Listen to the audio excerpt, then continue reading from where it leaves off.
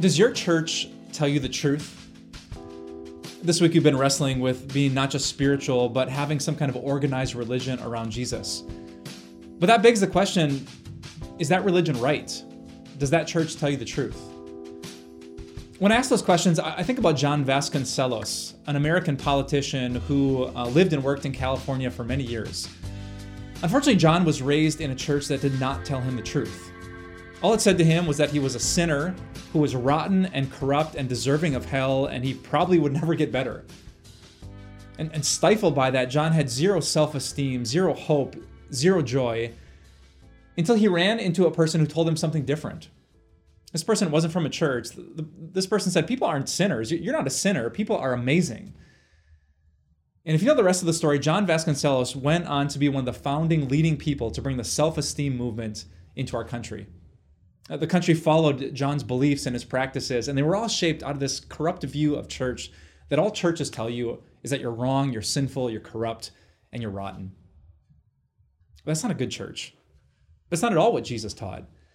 Did he say that people are sinners, that our hearts are deceitful, that we need to be saved by his blood on a cross? Absolutely. But he said so much more than that.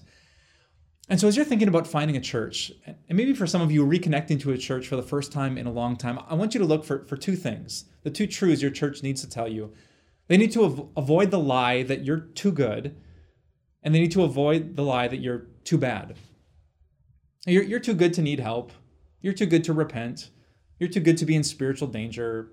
You're too good to confess that. You and God can probably figure that and fix that out on your own with just a prayer or two. No, you need a church that tells you sin is serious. Your heart is troubled. You need a community to help you. But unlike John, you also need a church that avoids the lie that says you're too bad.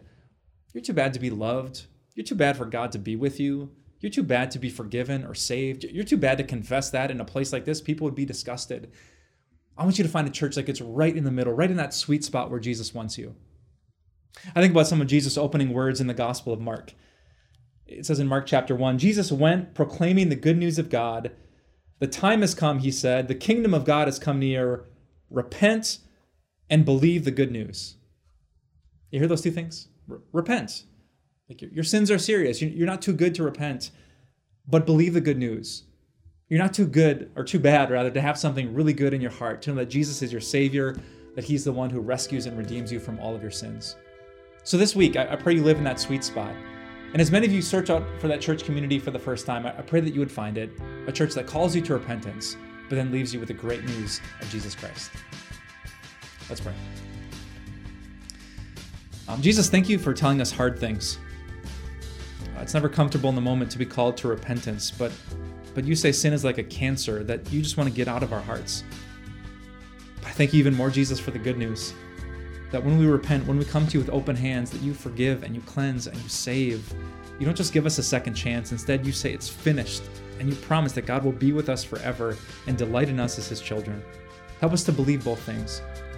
And I pray for every church, God, that we would specialize in those two things, that people would not be pushed away from toxic religion, but find something beautiful to pursue week after week and year after year.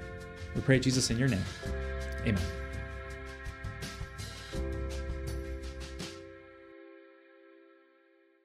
Hey, it's Pastor Mike. Thanks so much for listening. If you enjoy this message and have friends that you think will enjoy it too, would you take just a moment and share it with them?